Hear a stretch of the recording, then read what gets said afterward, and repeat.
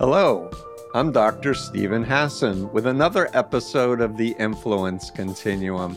And I'm so honored to have Rebecca Bender, who has consented to do this interview with me. Rebecca is at the forefront of helping survivors of human trafficking.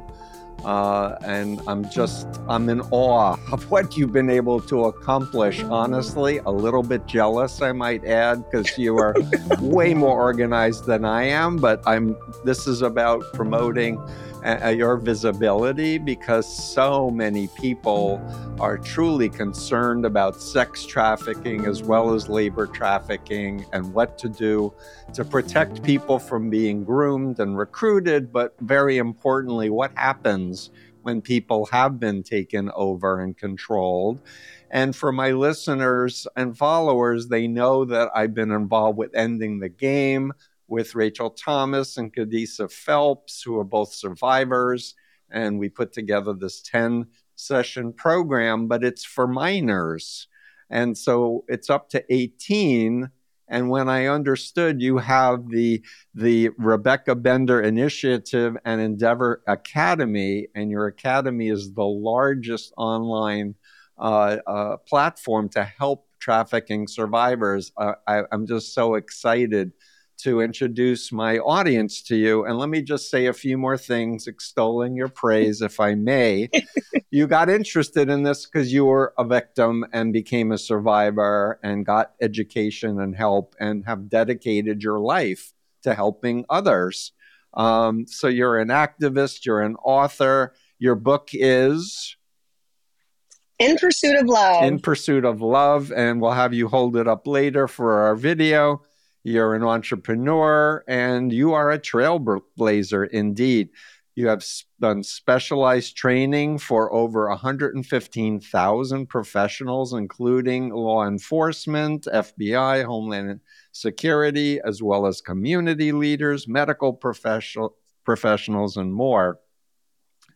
But I want to especially have you talk about the Elevate Academy and the resources you give to survivors. So you've also done an amazing TEDx talk, which was great. You were appointed by the U.S. Attorney General to the United States National Advisory Counselor. You serve as an advisor to some of our nation's leading nonprofits and government agencies. You're a subject matter expert for investigations. I mean, on and on. Rebecca, feels like my mom wrote the bio. You are a force. Well, I try to highlight people whose work is truly making a difference in activism. And of course, my thing is mind control. And I did my whole doctoral dissertation connecting the dots with trafficking, fraud, force, or coercion. And to finally connect with you and to educate my followers about your great work. So, Rebecca, can we just start at how did you become an expert? Like, what's your origin story? Yeah, well, thank you for that incredible intro. And I'm honored to be able to share with your community more about this topic. But I'm especially honored to meet with you. As you know, I actually quote you and cite you in your work for many, many years now. I learned about you from Rachel Thomas and Carissa and the Avery Center, who's ran by another survivor named Megan Lundstrom. And they had put together a report showing how the BITE model and your book kind of mirrors and replicates, the cult-like behavior of domestic human trafficking. And so it's truly an honor to have connected with you. I know we got to Zoom before this. Yay, but I hope to meet you in person someday soon. But anyway, proceed. That'd be great. Tell us your story, your background story, and then we can get into, all the incredible work you're doing. Yeah, well, before I share all of my trafficking story, you had asked about kind of how you become an expert, so to speak. And I can remember having this moment after I had escaped my trafficker, and I was sitting at home in my house, and I hadn't gone public with my story, much too afraid of the retaliation or that they'd find me, or also what people would think, because I didn't have a lot of the language I have today to put to my story. Sure. I still kind of self-blamed and victim blamed a lot. And I remember just one morning thinking I was actually sitting at the kitchen table and the sun started to come up. And I think what normally is beautiful for most people, a sunrise, I had this sick to my stomach feeling of time to go in. Mm, And I can remember in that moment having this piercing thought, how can I sit here and do nothing? How can I sit here in my warm, comfy house with my nice cup of coffee when I know what it's like to be more afraid to go home? And that was the moment that I decided to sell my business. I was running an ultrasound center at the time and go into nonprofit work. And I didn't really have a plan on what that would look like. All I knew to start was that I wanted to share my story that trafficking looks really different than the movies. yep. And that it was happening in communities all across the country, even small communities. Yep. And that was really all I had to go with. And as I got, out there and started learning more and digesting other workshops that I would attend at the conferences I was speaking at, I realized I needed there to be more than just a sob story, right? I wanted there to be a call to action. Right. I wanted there to be purpose. And so I took my timeline, did a macro level view, and I thought, well, I've been to jail a lot. Maybe I can train law enforcement. That's kind of what went through my mind. And so I put together a couple law enforcement trainings and case studies based on my own conviction record, and did kind of undercover operations trainings and money laundering trainings, assessing culpability, trauma-informed interviewing. And it just started spreading. And I was kind of surprised. But I then started having other survivors reach out and say, hey, can you mentor us on how to turn kind of purpose out of our message? And how do you do that? And what do you charge? And how do you put a contract together? And all those, business things that you're not taught when you're in a criminal, industry. You're just kind of thrown into the anti-trafficking movement without any business kind of mentorship or acumen. So at the time I was getting a degree online because I lived in this tiny farm town. And I thought, well, if I could get a master's online, I could mentor online. And so I started an online school. We had just 5 survivors in the very beginning in our first class. And now we have had over nearly 1,600 students go through Elevate. Yeah, Wow. It's crazy. It's great. 600. I know, it's shocking. 600 U.S. cities where survivors are taking seats at the table. They're helping with policy. They're joining other task forces. They're a part of their town's community operations. And they're working within, peer mentoring and other things. And it's just so shocking because when I ran from my trafficker, I had no clue what I was going to do with my life. I literally thought I was going to work at Walmart the rest of my life was what I thought was going to happen. Because that's the only company in this small farm town I lived in. And I thought, well, I guess this is it. I guess I'll just work at Walmart the rest of our life, which is fine. But it felt like that was my only option. And so there was still a sense of hopelessness. And so to see where what's been able to happen and transpire in the last decade is just, I'm still just so grateful to even be here. So at what point did you learn about Rachel's work or Cadisa's Phelps' work? Carissa was coming to town to Eugene, Oregon to speak at the University of Oregon, which is about 2 hours north from the farm town I lived in. At the time, I had a foster daughter who had been trafficked. She was 15, and I had became an emergency certified foster parent to take her in. And I decided I wanted my foster daughter to hear Carissa. And so we made the road trip 2 hours north to hear her speak. And afterward, went up to her, told her that I was a survivor too, and that I'd started working in anti-trafficking more in my region and state. And so we just became good friends from there. I got to go on the Runaway Girl team and did some trainings, and that's where I met Rachel Thomas. So it was because in her story, she was trafficked as a child, then she got mentored, went to UCLA, got a law degree, a business degree, and started a business training survivors, and that's how Runaway Girl got started. So you were a running away girl. So this is an outgrowth in a sense of Yeah, she brought me in on a couple trainings in California, and I got to meet a lot of the other survivors. And it was just great to see the camaraderie that existed between those of us who had survived something substantial. And yeah, it's been great ever since. I'm trying to get her to join my board now. So yeah, she's very busy pursuing as a lawyer some of the big platforms and some of the big, bad folks who are exploiting vulnerable youth. Incredible story. But, you were beaten and tortured and tattooed, and I think your nose was broken and put in jail. Like, just give your credentials for anyone listening that you really were you were really taken such advantage of. And that makes you such an incredible mentor and survivor advocate that people have to take you seriously. Well, thanks. Yeah, I was born and raised in a small farm town. It was actually a very small town called Cave Junction, Oregon, which is only, a couple thousand people. And my parents divorced when I was 9. My mom moved us to the big city of Grants Pass, which was about 30 to 40,000 people at the time, barely over that now.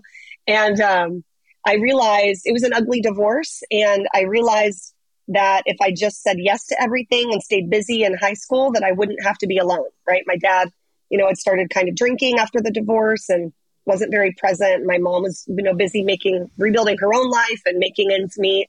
And really just kind of felt very alone, raised myself Right. For the most part. And so still, I would have never been put in an at-risk youth category. I was a varsity athlete. I was an honor roll student. I was involved in everything. I did, I was a cheerleader. I did soccer. I was just active. But really, it was a coping mechanism to just never have to be alone. And that can be a real dangerous cocktail, especially because then you say yes to every party, yes to every boy, yes to every drug. And so while I was busy just doing everything and anything to avoid being alone, I graduated high school and didn't really realize those were traumas or vulnerabilities. I don't think any kids, realize like, I think I have a trauma and vulnerability. You don't think like that at 15 or 16. Right. So graduated high school a year early. My junior year, I had enough credits and I was accepted at Oregon State University, had my dorm room assigned, and I was really excited to get out of my small town. Yeah, I bet. And then I got pregnant and I gave up my dorm room and decided to stay in my community and go to community college so that I could have my daughter. And I'm so grateful that I did because she is amazing and really is what kept me, I think, fighting as things took a downward spiral from there. But I ended up moving up to the Eugene, Oregon, to the University of Oregon kind of college campus area. My friends that went there had an extra room in an apartment after their freshman year. And they said, you and the baby should move up. And I thought, okay, finally, this is it. I'm going to get out of this small town. Right. And when I got there, those same vulnerabilities of feeling really alone started to resurface. I didn't have the support back in my small town of my aunts and my mom and my grandma. And, you don't have that kind of support as a teen mom. I'm, now barely 18, trying to figure out life and college and have this little baby. And it was at that time that I met the most amazing guy. And he was in air funny quotes. and charming. Yeah, air most quotes, amazing, terrible guy. Go on. Yeah, but that's what traffickers do. They're chameleons. Right. That's the epitome of fraud, is to pretend to be someone that you're not. He wasn't the age he said he was. He didn't have the, career he said he had. Right. He had this long-standing criminal record that I knew nothing about, including providing minors with drugs and alcohol, stalking orders, none of which I knew about. Right. He just morphed into being everything that I needed and wanted. And that's literally the definition of fraud, right? Is to defraud someone. 1,000%. No informed consent, and malignant narcissists are incredible liars and judges of human nature and can identify which buttons to push in your vulnerabilities. And for so many young women, they think their pimp is their lover, the boyfriend or the future husband. And that's how they get groomed initially. I don't know if that was your story. Yeah, Romeo trafficking is a huge tactic out of the different types of traffickers. We've seen Romeo traffickers, guerrilla traffickers, spelled both militant and animalistic, I'm sure for both reasons. Right. And a CEO trafficker, which is actually a coined term from Rachel Thomas, which was her, false business opportunity. But that was definitely my case. He dated me for 6 months, got to know my hopes and dreams, and made everything about me and the baby, which I think really...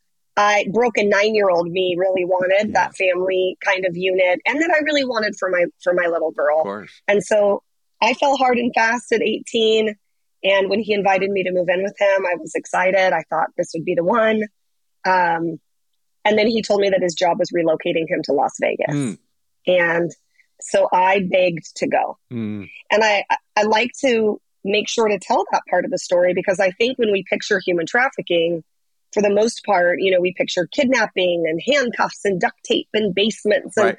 all these crazy scenarios. And we're not thinking about the fraudulent, coercive tactics and manipulation and reverse psychology and Yep. isolation from family and friends and little things that start happening. Is, I feel like I'm preaching to the expert here, but yeah, but I mean, I know all this stuff because was educated by Carissa and Rachel and other survivors and yourself as well. But my listeners, many of them hear about trafficking. They may have been exposed to QAnon that said that they were helping people with child trafficking, or accuse, the Democrats of child trafficking. But you're actually a survivor of the real thing, and you know what the real thing is. And that's especially why I want you to not assume my listeners know what I know. Please.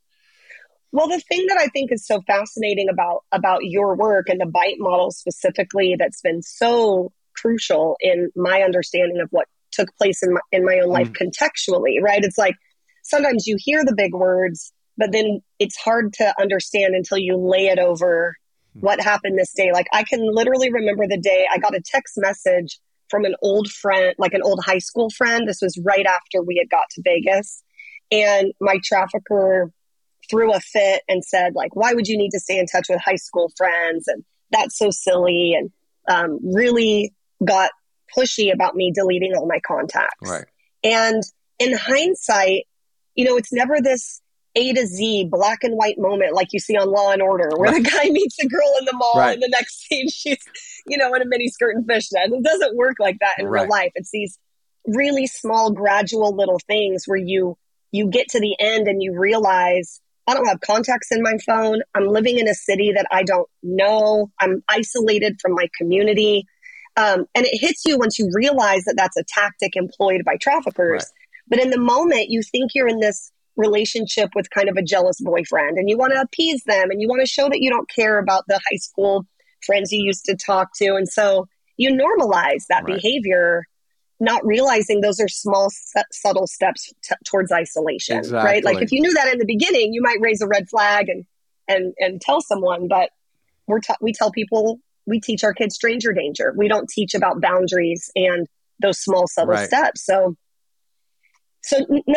needless to say, those were some of the little things that would take place. And sleep deprivation and all of that started definitely. Rewards and punishments, but also love bombing and effusive praise. You're so wonderful. You're so beautiful. You're so special. You're the love of my life. In the meantime, he's saying the same thing to several other women at the same 10 other trafficked women. Yeah. Right. And all of that stuff ended up taking place. The sleep deprivation was big. Sometimes I was only given an hour to sleep in the closet because that was the darkest place. So it didn't matter what time of day. He would say, go to the closet and sleep. And it was like a walk-in closet, so you had a little bit more space. But nonetheless, you got an hour, and it's in the middle of the day, and you better go there because it's where it'll be dark, And yeah, I slept 3 to 4 hours a night, and people are like, "You what?" And but I was labor trafficked. I was not sex trafficked, but I was totally working, giving all the money over to my pimp, Sun Myung Moon, who is a multi-billionaire. Wow! But thinking I was doing it for God in my story. But please continue.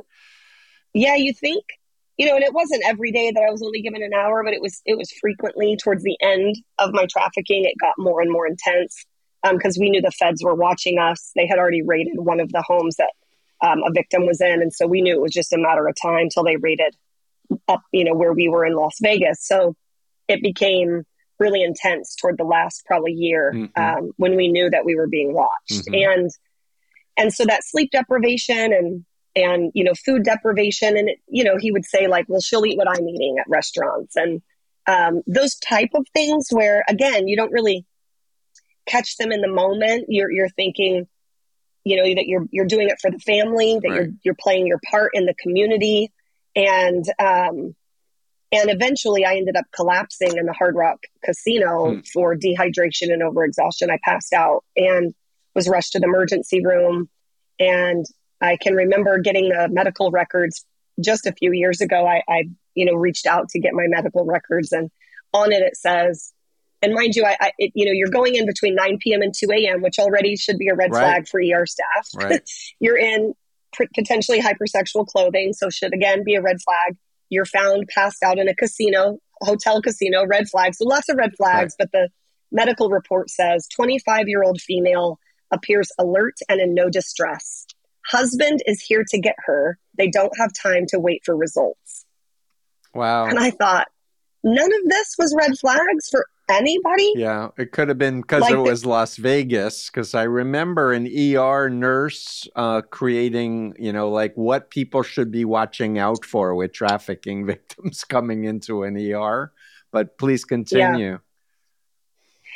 Yeah, so I mean, that sleep deprivation and food deprivation got so intense that ultimately it was due to dehydration and overexhaustion was the results of that collapse. But for 6 years, nearly 6 years, I ended up getting bought and sold between 3 different traffickers, further and further up kind of crime family echelon in terms of just the severity and reach and network that they had at the end. In that 6 years, I was arrested multiple times for different prostitution related charges. I was, like I said, I was in the hospital for those. I had a lot of things. I had my face broken in multiple places, actually. My palate cracked, my nose twice, my maxillofacials and turbinates, which is like your sinus cavity, impounded. I had black and blue eyes on a regular basis. Or, what I can remember once having like fist prints where it looked like someone dipped their hand in purple paint up and down the side of my body. Just constant abuse. I had constant abuse. So sorry I'm listening to this. That's okay. It makes me so angry and upset. It was just, it was constant state of fear. You just lived in this constant state of walking on eggshells, constant state of fear, always wanting to obey the rules. And when you did obey them, like to your point, you would be rewarded, right? And unfortunately, I think sometimes general public, but especially lawyer or legal systems can say, well, look, they look like they're having fun, or they went on a shopping spree one day, or she got to go to the spa one day, she got to go on vacation one day. And it's important for people to remember that honeymoon love bombing phase of the cycle of abuse is a part of the abuse. Exactly. It's not isolated of abuse and good times. It's all abuse, because it's a tactic employed to keep you still coming back. 1,000%. And in regards to brainwash, as you well know, it's like, that's how we train anything. It's how we train our pets. It's how we train our children in terms of potty training, or, and so to think, when I get a puppy and they go in the house, I rub their nose in it. And when they go outside, I give them a treat and clap and cheer. And so it's the same exact concept of that we end up getting brainwashed and don't even realize that there's these connections between reward if I cooperate. And the pimps often have women recruit other women. So then they become a victimizer. They're part of the chain of events. And so. Oh, for sure. 100%. One of the things too that was interesting, and I think part of maybe what started me on the journey of learning more about brainwash was when I told my daughter was probably about seven when the feds raided our home, and I ran to London. I fled to the UK. I lived in London for a year. So she did 5th grade in the UK. When we came back to the States and I started going public with my story, she was now probably 12 by then, probably like 11 or 12, because I wanted to kind of wait a few years and got some therapy and tried to find some stabilization. But I can remember when I told her, she said, I don't know why would you stay for me? Why wouldn't you run for me? And why wouldn't you leave for me? Why would you stay for me? And then she said, if they can brainwash you, they can brainwash anyone, because I think you're really smart. And Smart it was girl. And it's so true. sweet.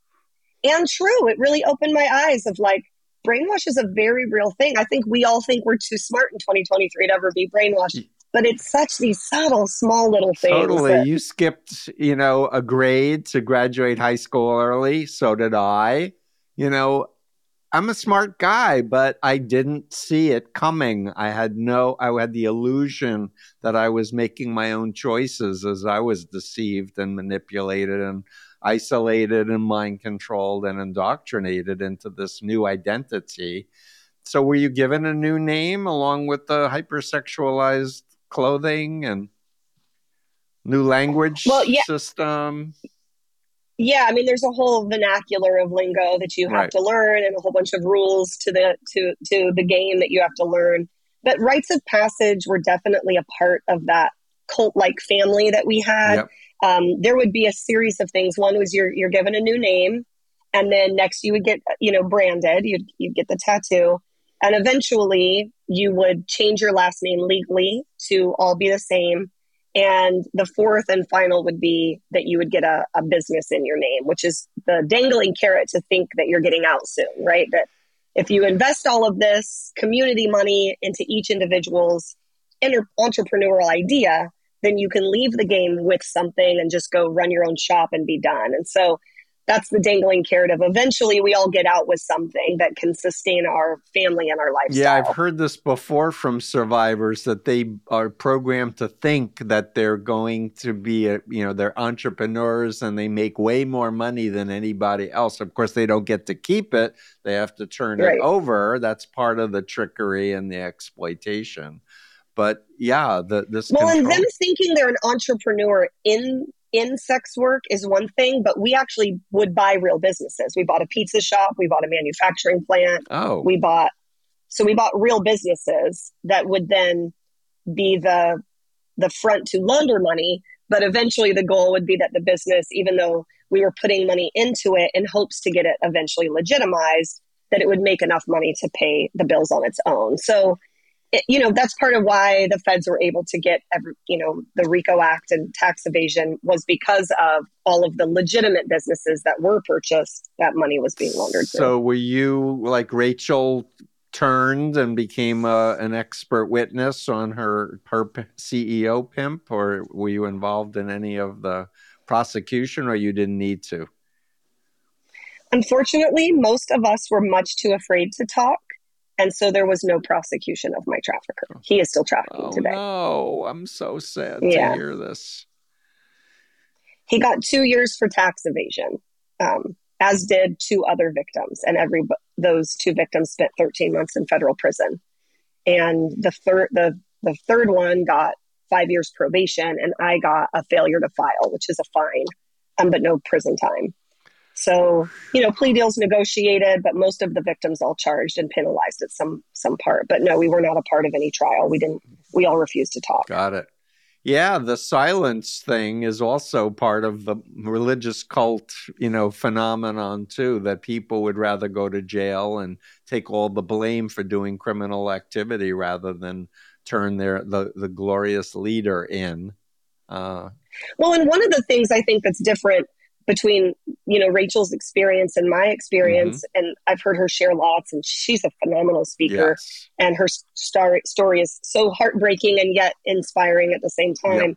She was trafficked through that CEO component. Right. So there wasn't any, in a sense, like connection to feeling like you're a part of this like family, quote unquote family, Yes, I see. where it, mine ending being there for years and feeling like, all of the women, sometimes we all lived in the same home together.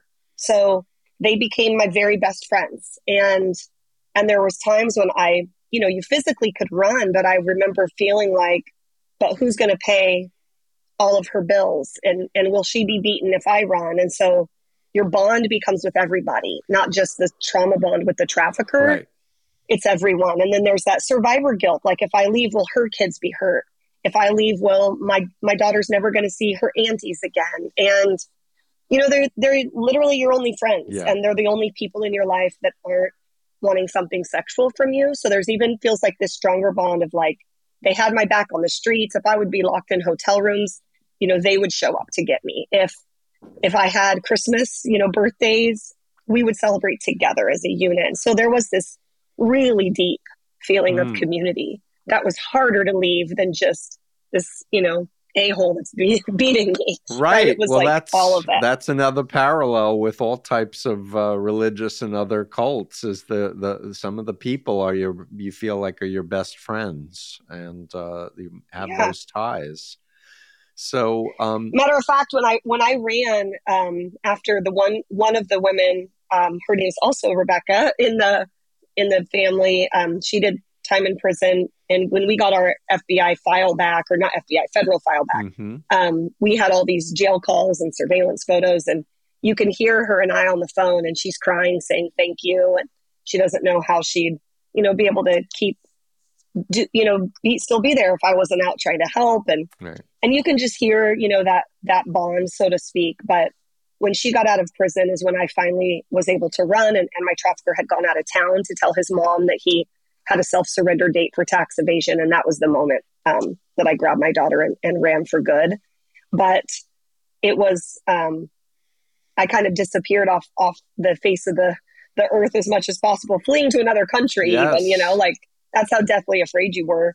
And so I kind of fell off the grid for about a year and a half. And then out of the blue, one day, I got a phone call from an unknown number, and it was her. Ooh. And she had hired a private investigator to find me. Mm. And she just wanted to say sorry because she had recruited me. I see. And she recruited me with the idea of like, hey, you won't be beat. You won't, she had seen bruises on me before. And she said, hey, if you come to our family, you won't be hit. Things will be easier. We invest our money in businesses. This is your way to get out. Oh, that's because you And said you went from one trafficker to another to a third one. mm-hmm. Yeah. And so she was just apologetic that it ended up, these were the worst beatings that I had ever experienced in my life. Mm-hmm.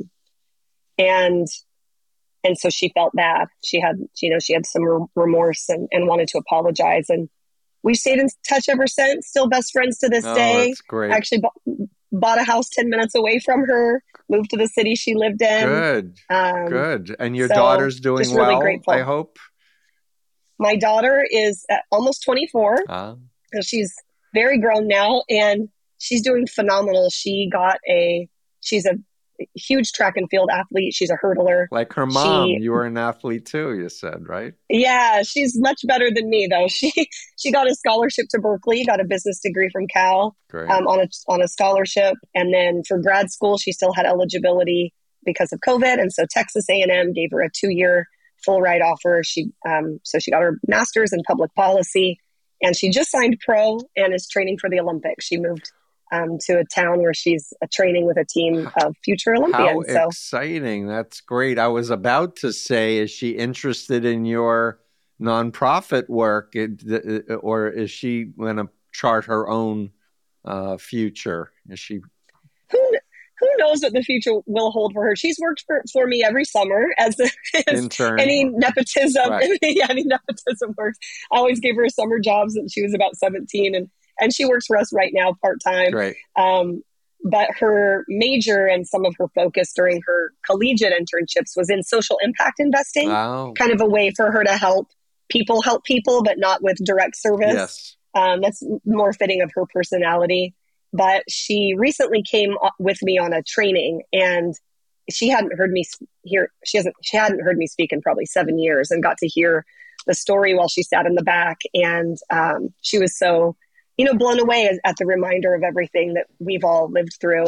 And at the end, everyone asked to take pictures with her. They didn't want to take pictures with me. I'm shocked at that one, but so it was really fun. And she was like, I could be like, I could do this. And I said, well, it doesn't pay as well. Stick with social impact investing. Well, I think you deserve to make a lot more money. Whatever you're getting paid, you should get more, because again, you're also a mentor to so many other people. And although I'm sympathetic because I do this work for the cause and not to make a lot of money. Although if I had more money, I'd have a staff and be able to do incredible programs on a bigger level. Yeah.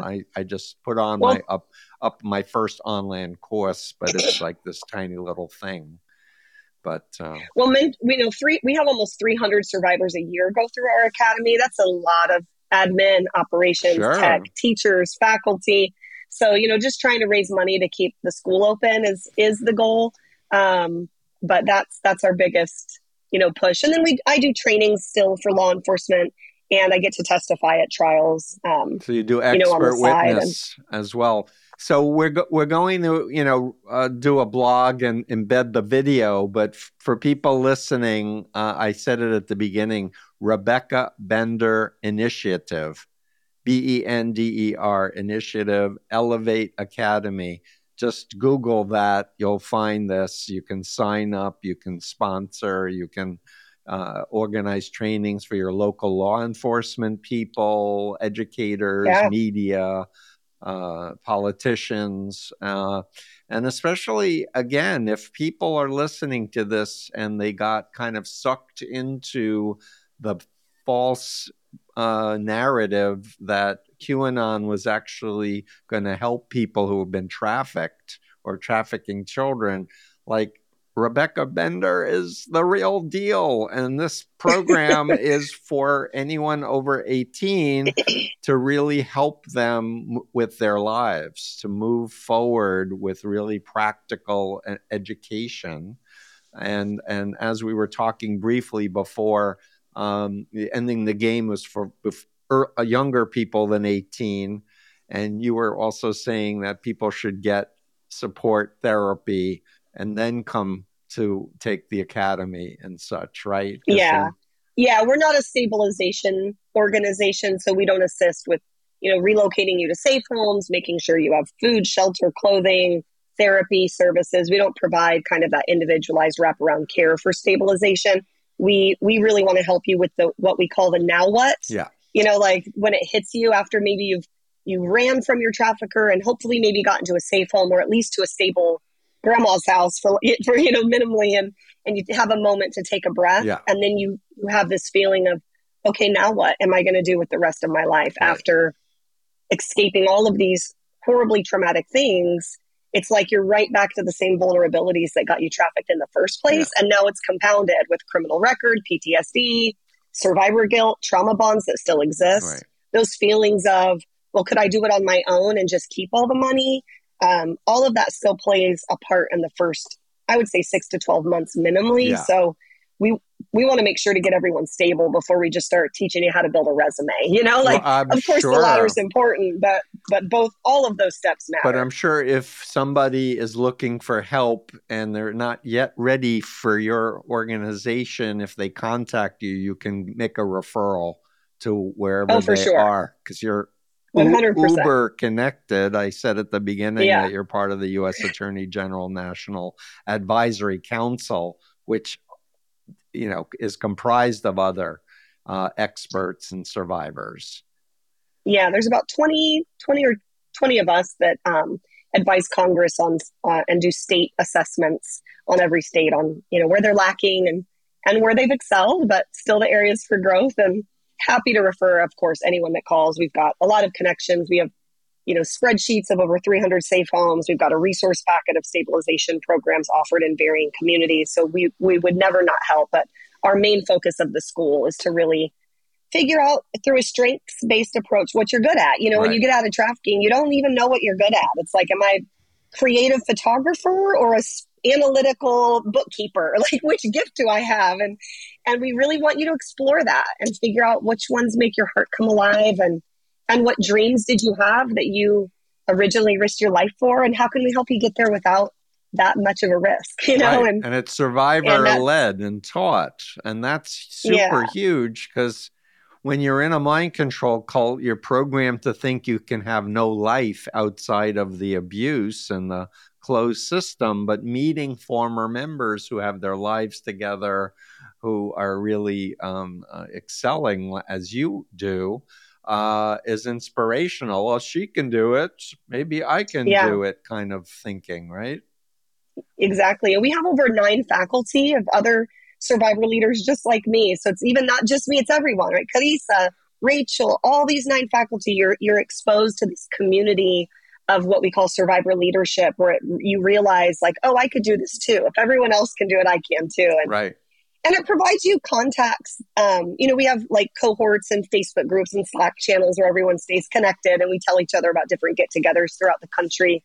But we've noticed that having that community for a lifetime is really impactful, because things come up in life, right? You don't just do 1 year in a safe home and then everything magically comes together. Definitely. We see, right, so when survivors start dating again or get married, or when their children hit the age that they were trafficked, there's all these things that come up throughout your lifetime, your life's journey. And so to have a community that you can reach out to and say, can someone talk today? I'm struggling.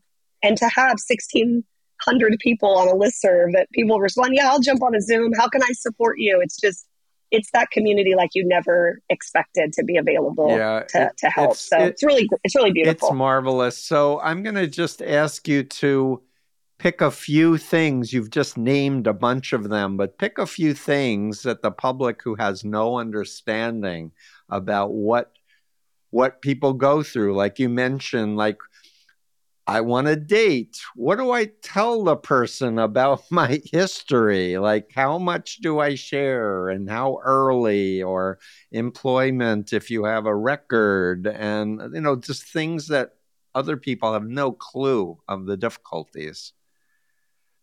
Yeah, I would say, one of the main thing that I think the public doesn't generally understand is how difficult it is to find a sense of normalcy again. Generally you're taken from one town to another because you want to find stabilization. Right.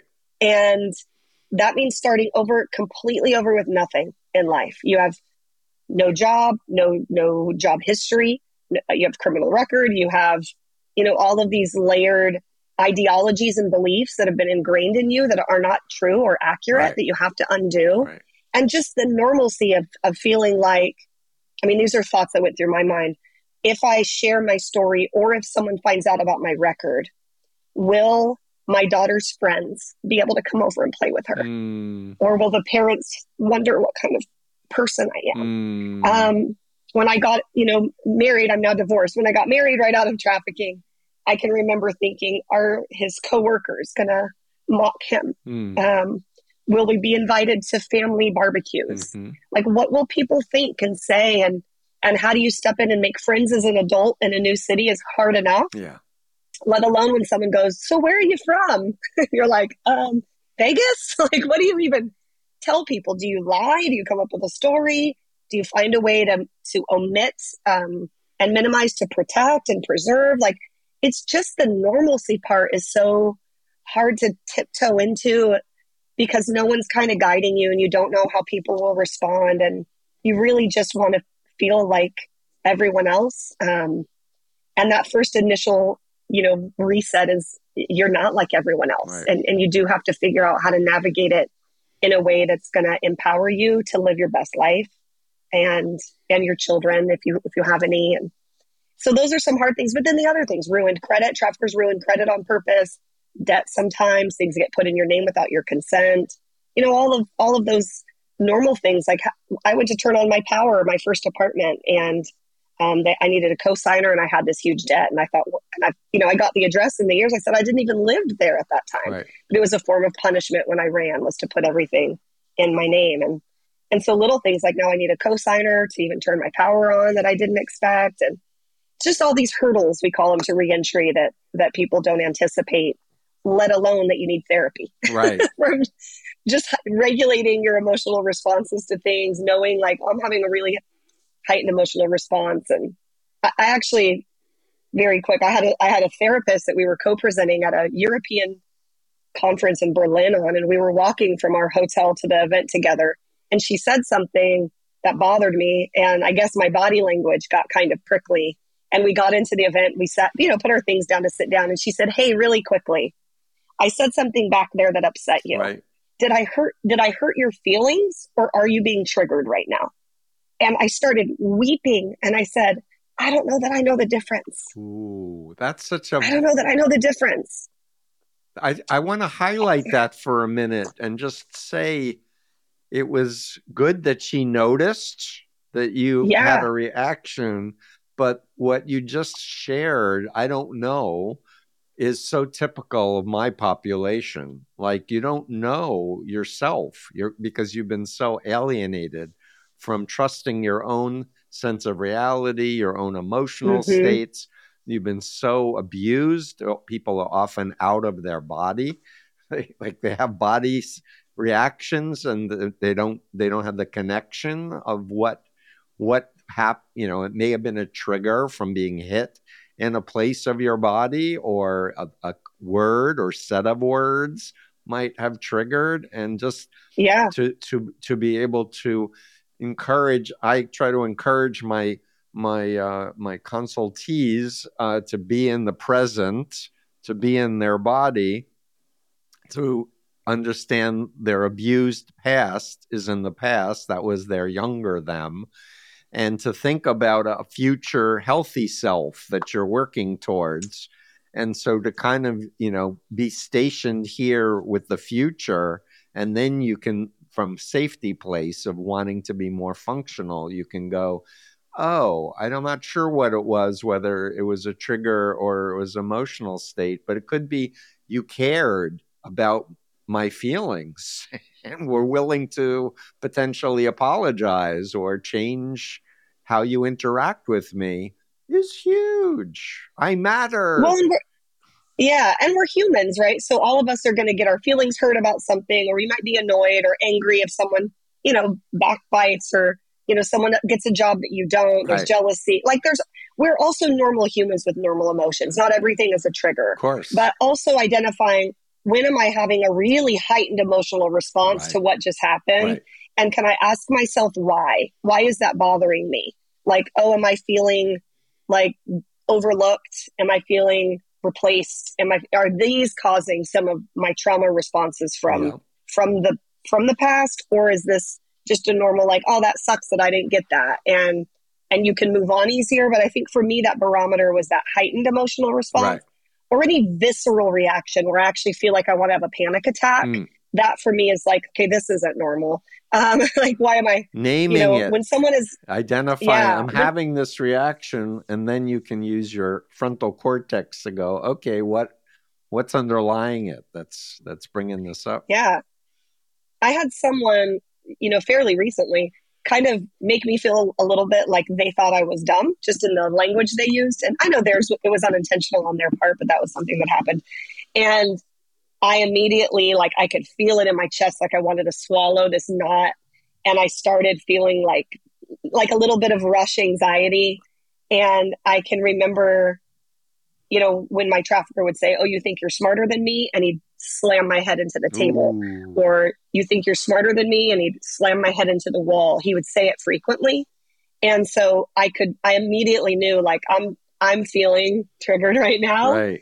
And I need a minute to take a breath and realize that I know you don't think I'm stupid, but the way that was worded came across in a way that triggered me. And I'm not asking anyone to change how they deliver, because they don't know, but it was a response that was really heightened for me that wouldn't normally match Right. the conversation level. And so having people that understand and will forgive and not take that personally, and realize, like, this has nothing to do with our conversation. Right. You have some trauma you need to still kind of work through, Right. um, and adapting accordingly. Those are important things in life. Great. Well, this Find people that support you. this is only the second time we've talked, but may I just share quickly a technique that I teach my folks about that triggering thing when you were Please. sharing. So I first emphasize that we have neuroplasticity and neurogenesis, meaning we can grow new brain cells and we can also rewire existing brain cells. And when we have a trauma history, we have certain, loops of programmed reactions to stimuli. So again, going back to my core premise, which is it's your mind, it's your body, you should control it. You should have an internal locus of control with a future positive orientation. I suggest that my people revisualize a trauma scene where that was the trigger, only this time you get to use your imagination. If I knew then what I know now, how would I want to react to it? And because it's in your mind, you can imagine your Wonder Woman and, lift him up with one hand and throw him out the window. But the point is to get detached from that, power control, physical abuse scenario, and understand that was the past, and you would never let anyone do anything like that again. You would scream, kick him in the balls, whatever you need to do, poke his eyeballs out. And some of my It's a good tip. Some of my folks learn martial arts as part of their recovery. No one's ever going to do that again to me. Yeah, it's a good tip to re-visualize, to regain that neuroplasticity. Yeah, if I and knew then what I know like now, and with when people are victimized as children, imagine the SWAT team showing up and arresting the perpetrator before the abuse happens. To use your imagination to help your younger you that was powerless. Yeah, really good. Thanks for sharing. I'm going to use that. Pleasure. Yeah, no, this is, my own journey of healing over the decades. For myself, I chose to become a therapist. That was my way of doing therapy for myself and figuring things out. But I like to help people. So people say, you're doing this 47 years. How do you keep doing it? And it's like, because people are helped. Thank me. Yeah. That will keep me going for a bunch more years, because I can. Yeah. Well, we are sure glad that you're doing the work and helping all of us. And I know my understanding of all I've experienced has been radically shifted because of your work. I would have never known about brainwashing. I would have never been able to lay my story over the bite model and have so many light bulb moments where I now can articulate my why where I could never before. So I'm very grateful for your work. Thank you. And just your emotion is touching me so deeply. Before we're going to wrap up in a couple of minutes, but before we do, say a few words to law enforcement, because I remember when I did a fusion center training with Carissa and Rachel, there was 600 plus people in the room. They had never heard a brilliant, educated, talented person personalize how badly they were treated by police, not understanding that they were programmed to not trust law enforcement. Give some words to law enforcement, anyone who's listening. Yeah, I mean, law enforcement, used to be someone I would consider a rival gang. Now, are one of the best partners that we have. So that transformation in my own journey of understanding how I was brainwashed to see them as my rivals, and then it was compounded with their with tactics that were taught to them that are not, not always healthy or empowering for people. And I think as more people understand the criminalization of those in prostitution is not always by choice, but by force or circumstance. Right. We can train more empathy in our detectives and our units, and hopefully shift the way task force and operations don't target the arrest of victims, but we're targeting missing children that are with known suspected traffickers. Right. They're known to be with suspected traffickers. We want to use that language carefully, right? Right. And so when we shift our operations to not just do this mass pickup of quantity, but a qualitative op where we have used intel and partnered with the National Center of Missing and Exploited Children to find juveniles in that city. Then our ops are more targeted towards kids that we know are with suspected traffickers.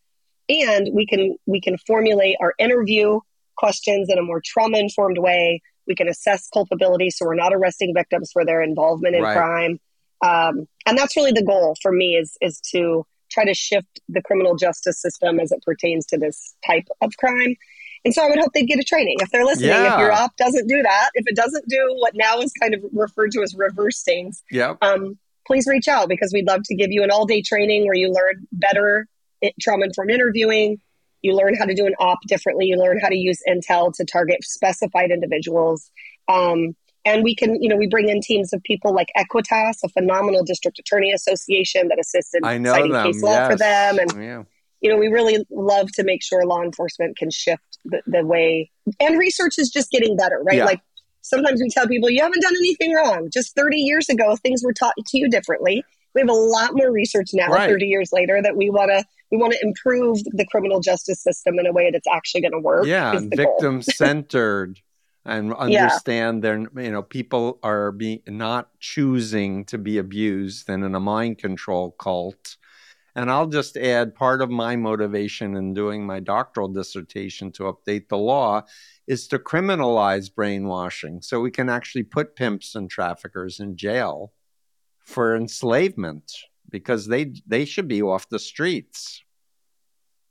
Yeah, brainwashing would be a great component, especially within the Trafficking Victims Protection Act, added as a form of coercion, or added as a fourth thing: force, fraud, coercion, or brainwash. If those have been used to exploit, trying to figure out how to add that would be a huge part for our industry. Well, I'll just say I've interviewed Paul Chang, who's a labor trafficking regional coordinator for Southern California. He uses my BITE model in trainings regarding labor trafficking, because fraud, force, and coercion is within the BITE model, and the BITE model is more robust.